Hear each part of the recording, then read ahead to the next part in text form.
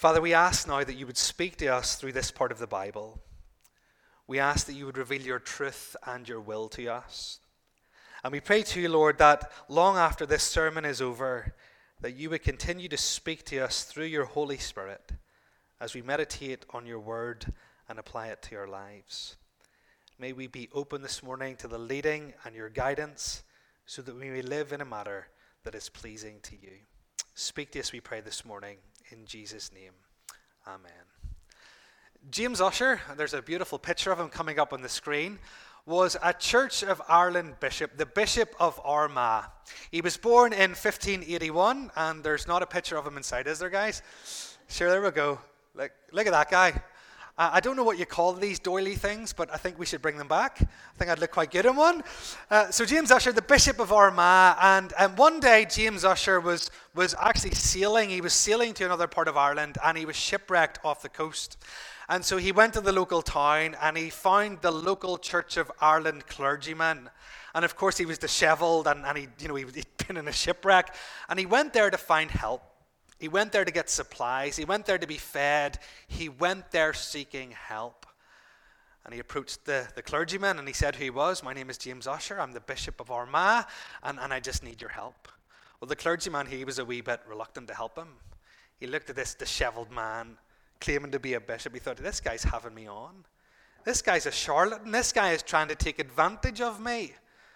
And so the clergyman asked him, well, I tell you what, he said, if you're a bishop, you need to tell me how many commandments there are. And if you tell me how many commandments there are, then I'll believe you and then I'll help you.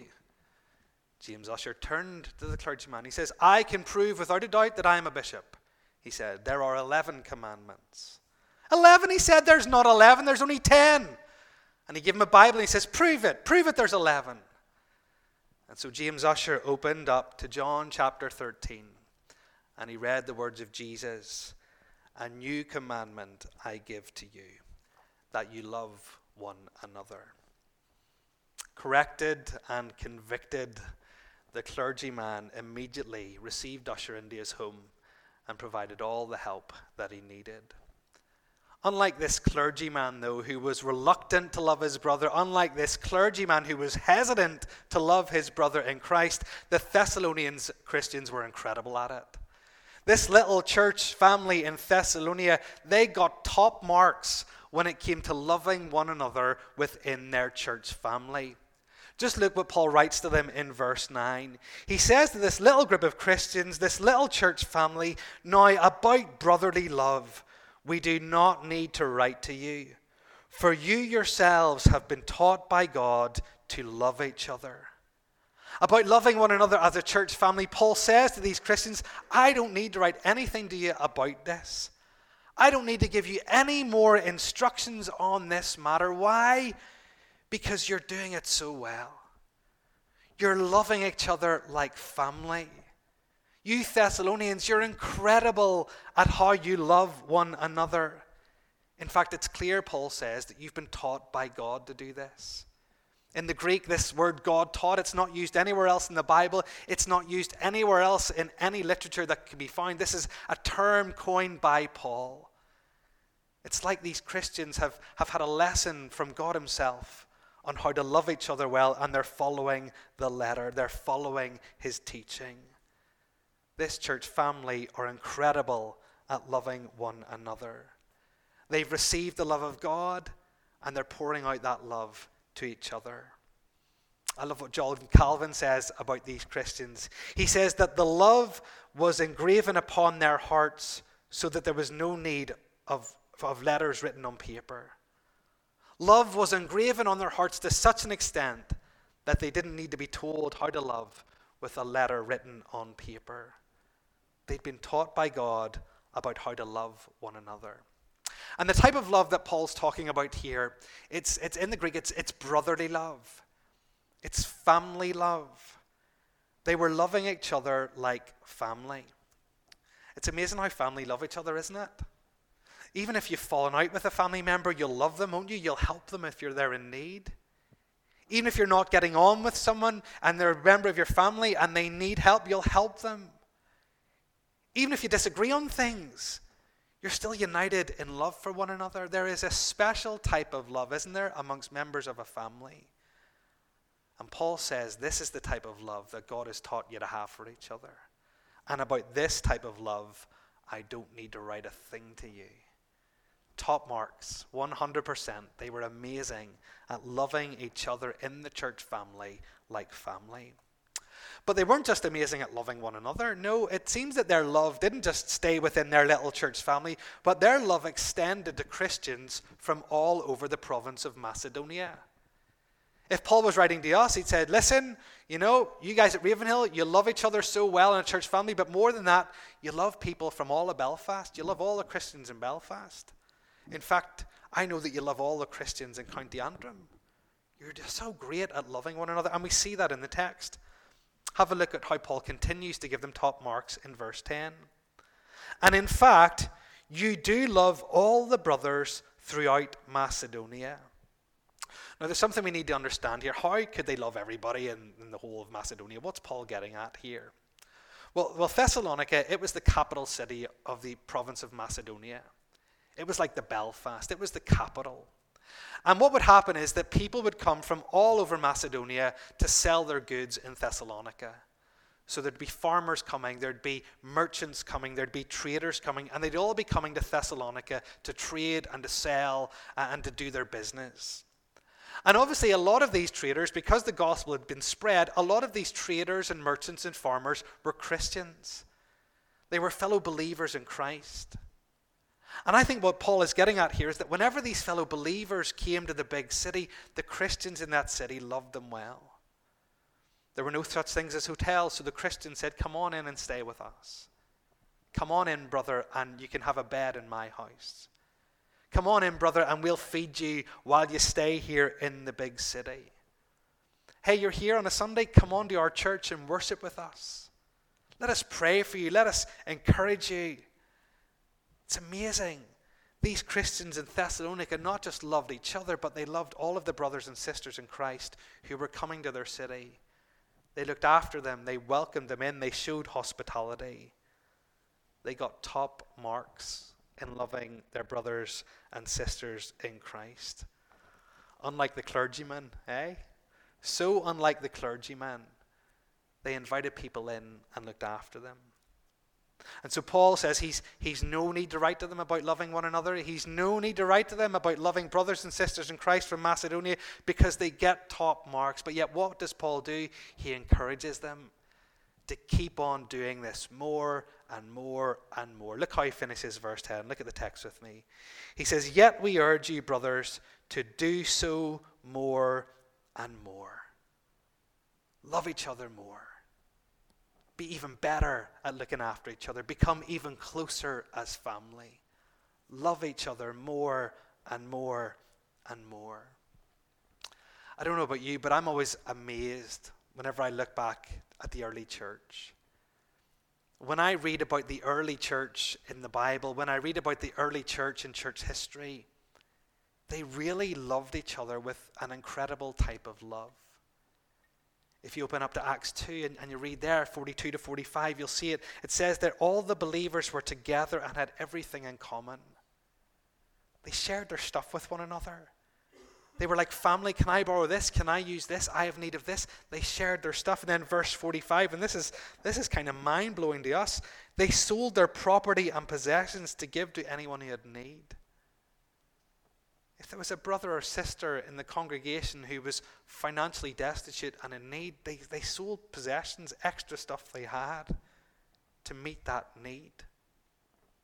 And then whenever you get into church history, you'll find that the early church in the first 2, 3, 4, 500 years after Jesus, they had an incredible love for one another. Here's what Tertullian says. He's an early church father. He died in 225 AD. He says this. He says that people look at Christians and they say, look, they say, look how they, Christians, love one another and how they are ready to die for each other. Tertullian says that as the world around them looked at the Christians, they were just flabbergasted at how the Christians loved each other. It was a type of love that only existed in families. It was a type of love that was just mind-boggling to those who looked on. And as I've thought about this, I've kind of thought, why did they love each other so well? Why did the early Christians love each other so well? Why did they love each other as family? Well, I think they loved each other so well because no one else really loved them. I think the early church loved each other so well because no one else really did. Very often, and it happens in some countries today, but very often in the early days of Christianity, if you became a Christian, your family disowned you. If you became a Christian in a Roman context where you were meant to worship the other gods to keep them happy, and you said, I'm not doing that, your family disowned you.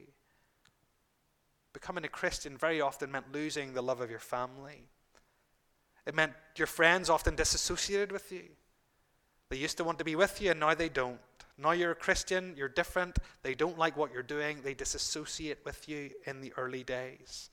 And society disapproved of Christians on the whole. They disapproved.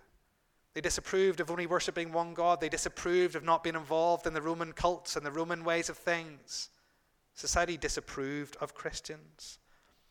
I think the early church loved each other so well because no one else really did. And what did they do then? Well, they socialized together because no one else would socialize with them. They helped one another because no one else would help. They provided for one another because they'd no one else to turn to. I think they loved each other so well because no one else really loved them. Now, thankfully, it's not the same today. It's good, isn't it? It's good it's not the same today. I don't think any of us have been disowned by our families for being Christians. They might think we're a bit strange, but they've not disowned us. That's good news. Okay, our friends, they don't disassociate with us. Again, they might think we're a wee bit weird. They might think of some of the things we believe are strange, but they don't disassociate with us. They still spend time with us. They still hang out with us. They still invite us out for dinner and to do things. Society maybe disapproves of some of the things that we hold to be biblical truth. They might disapprove of some of our beliefs, but on a one-to-one level, society doesn't disapprove of us. In the workplace, we're not excluded. We're not left out. They might disapprove of some of our beliefs, but we're not excluded. The good news today is that we have other people who love us. We have other people who like us. We're not alone. But there is a problem. And it's a problem that I think is just widespread across the church today. And the problem is that we don't really love each other with the type of love we're meant to. We don't really love each other with this family type of love. We don't really love each other with this brotherly love. Sometimes we're hesitant to love each other. Sometimes we're hesitant to treat one another as family. Sometimes we don't really care for one another very well. Sometimes we don't bother to provide for each other. Sometimes we don't spend time with each other and don't really want to. Sometimes we don't help each other when we need help. I think today that Christians are sometimes so focused on their own immediate family that they don't focus on the church family and love them as they should.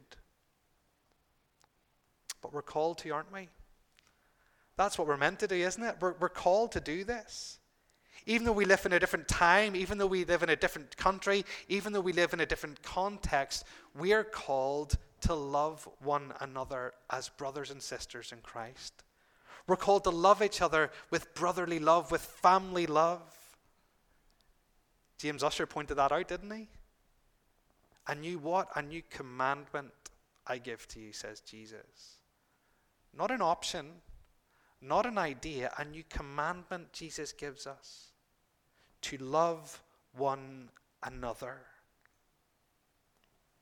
Here's a really challenging question. It's really, really challenging. Here it is. You see, if Paul was writing a letter to us at Ravenhill, you see, if Paul was writing, I don't know, first Ravenhillians or whatever it would be, I wonder, could he say this? Now, about brotherly love, we do not need to write to you, for you yourselves have been taught by God to love one another. I wonder, could he say that?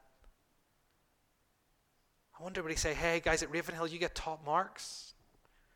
There's no one better at this than you. You're top of the class. You're 100%. I wonder, could he say this to us? You see, I'm not sure he could. I'm not sure he could.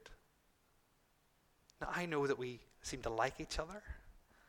I know we get on with each other pretty well. I know we enjoy being with each other. I know we're welcoming to each other and welcoming to people outside. I know that in this church family, there's a good vibe and a good feel. We're friends. That's really good. But are we like family? Is our love like family? I want to encourage us this morning to think about our love for one another and think about it growing.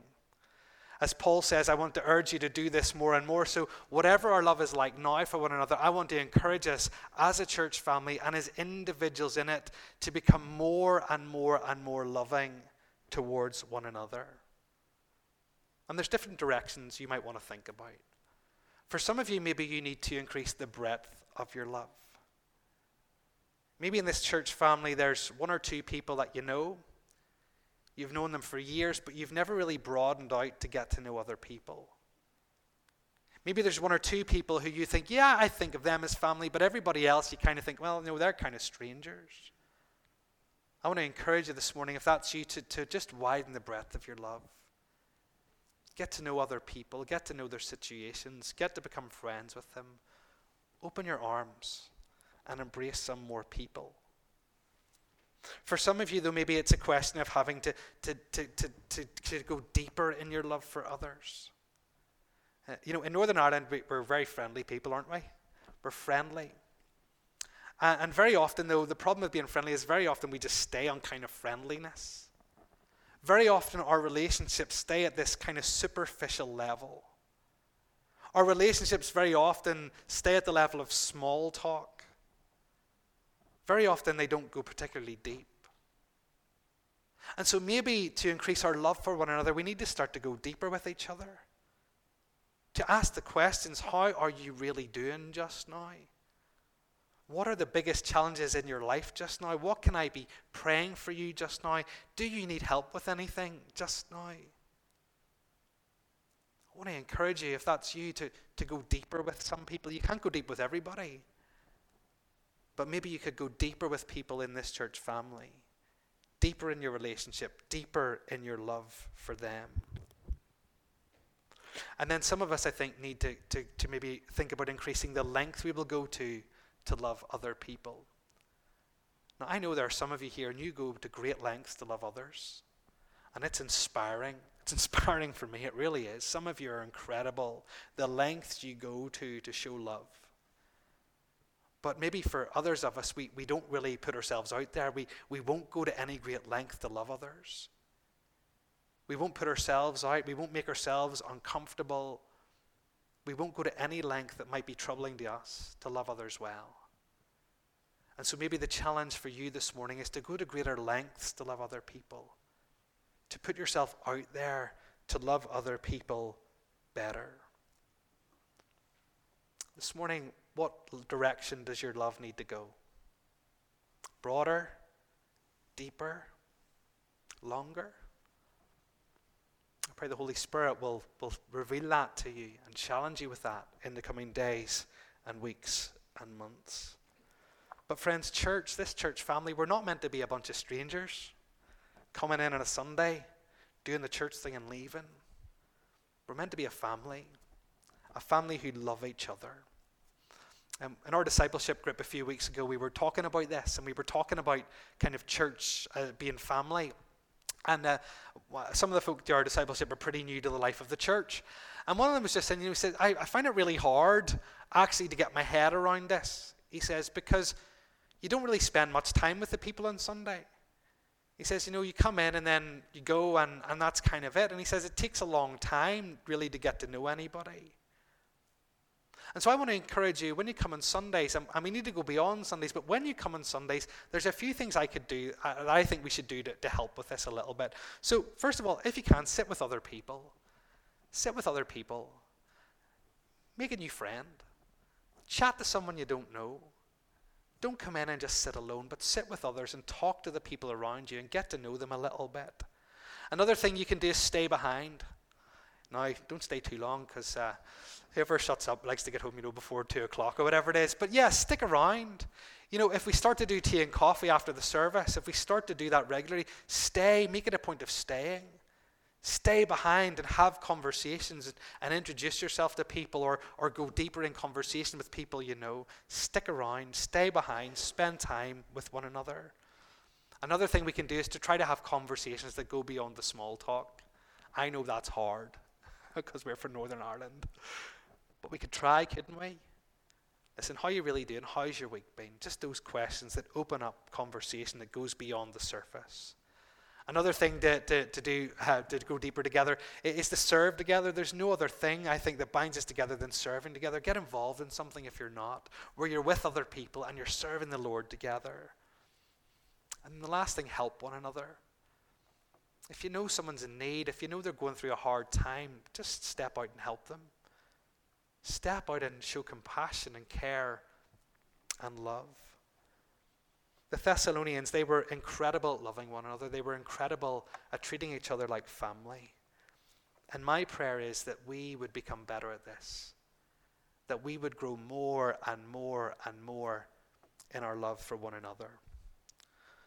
Now, I've got a bit of a challenge here, because I could end the sermon there, but I do just quickly want to talk about the second aspect, or else we'll be in Thessalonians for years. So let's look at the second half. So he's talking about inside, and he said, listen, Thessalonians, top marks, loving one another, absolutely incredible, absolutely amazing. But then in verses 11 and 12, he goes on to show where they're missing the mark, and where they're missing the mark is in how they're behaving outside the church, in what they're doing outside the church. So look at what he says, and the key thing is, verse 12, he's saying that they may win the respect of others. So whatever way they're living, they're not earning the respect of people outside the church. So let's read the verses, and then we'll get into those. There's definitely not as much time in this section, so don't panic. We'll be done at a reasonable time. But Paul says in verse 11, make it your ambition to lead a quiet life, to mind your own business, and to work with your hands, just as we told you, so that your daily life may win the respect of outsiders, and so that you will not be dependent on anybody. Now, to understand what's going on here, and to understand why Paul is saying these things, live a quiet life, work with your hands, stop being dependent on other people, win the respect of outsiders, you have to understand what's going on here. And what you need to understand is that in the church in Thessalonica, they had an obsession. Any of you obsessed with anything? Maybe football, maybe sewing, maybe in cooking shows, maybe baking, who knows? What are you obsessed with? Well, in the Thessalonian church, the people had become, not all of them, but a lot of them had become obsessed with the second coming of Jesus. They became obsessed with this. It was the thing they thought about all the time. It was the thing they spoke about all the time. And a lot of the people in the church, they had come to believe that Jesus was coming back immediately.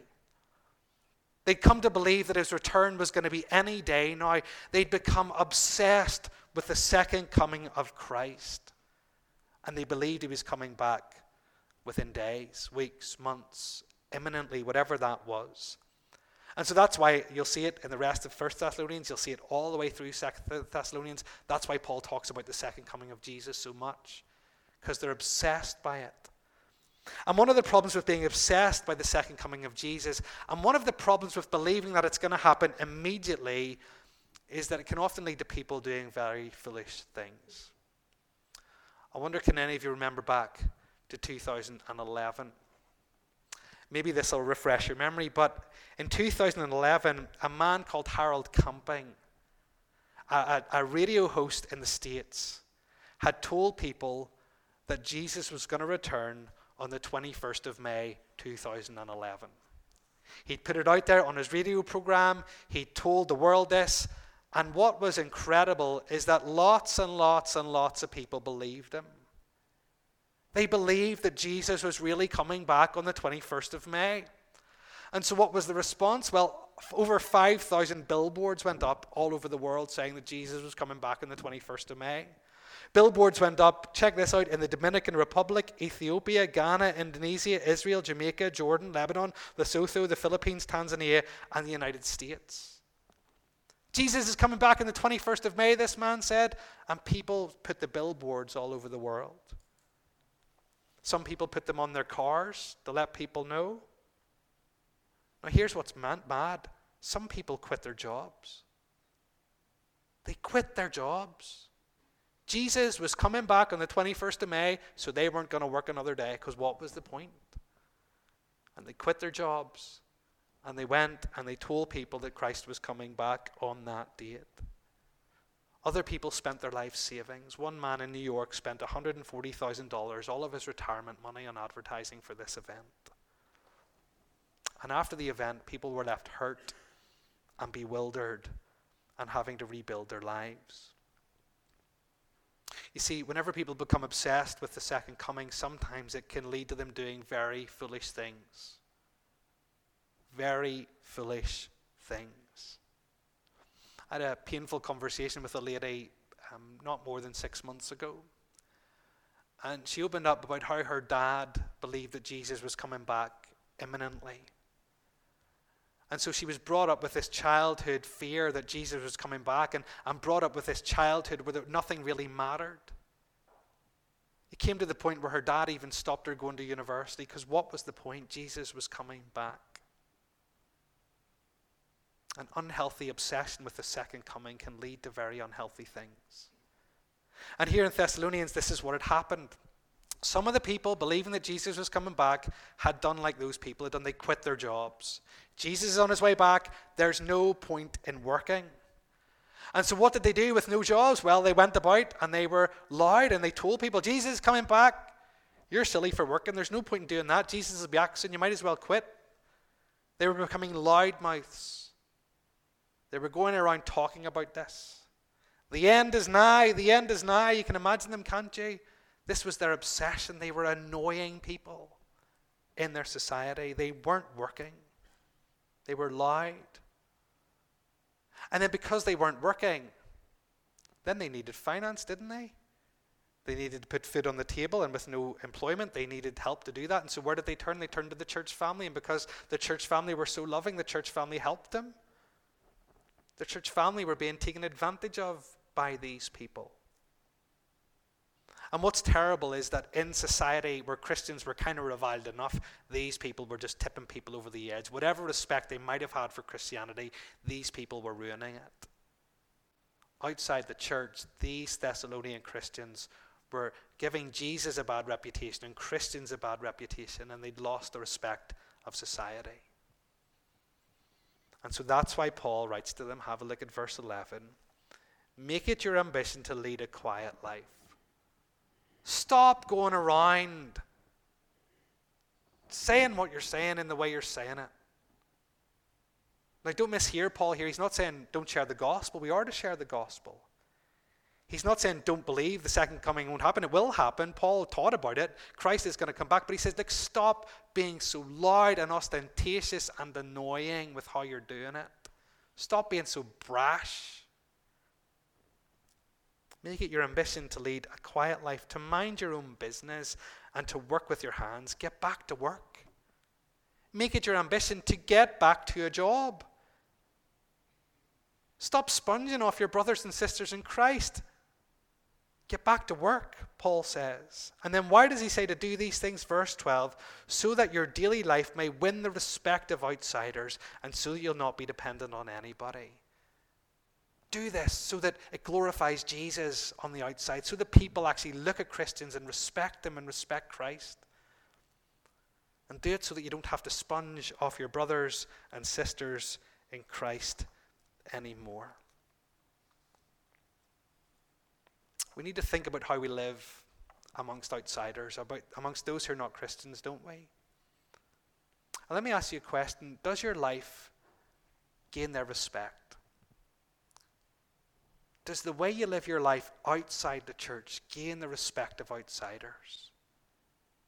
Does the way you live your life, your daily life, glorify Jesus?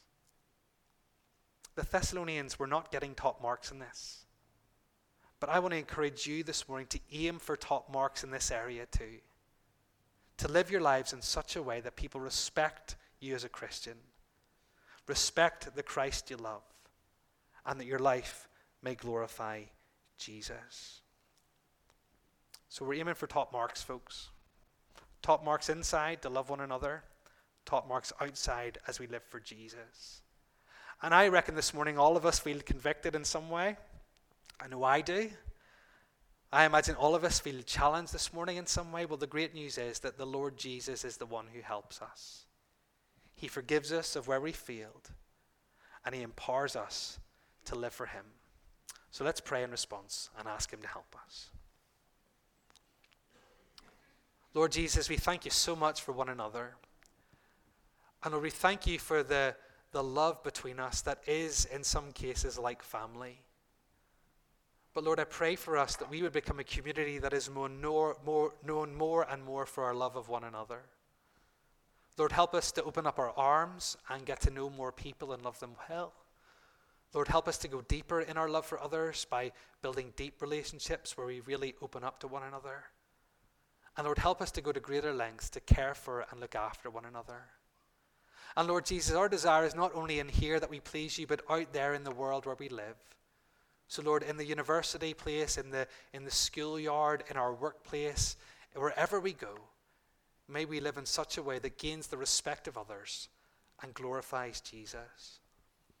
Holy Spirit, take your word and continue to speak to us even as we leave today. And may our lives be different this week in light of what you've said. In Jesus' name we pray. Amen.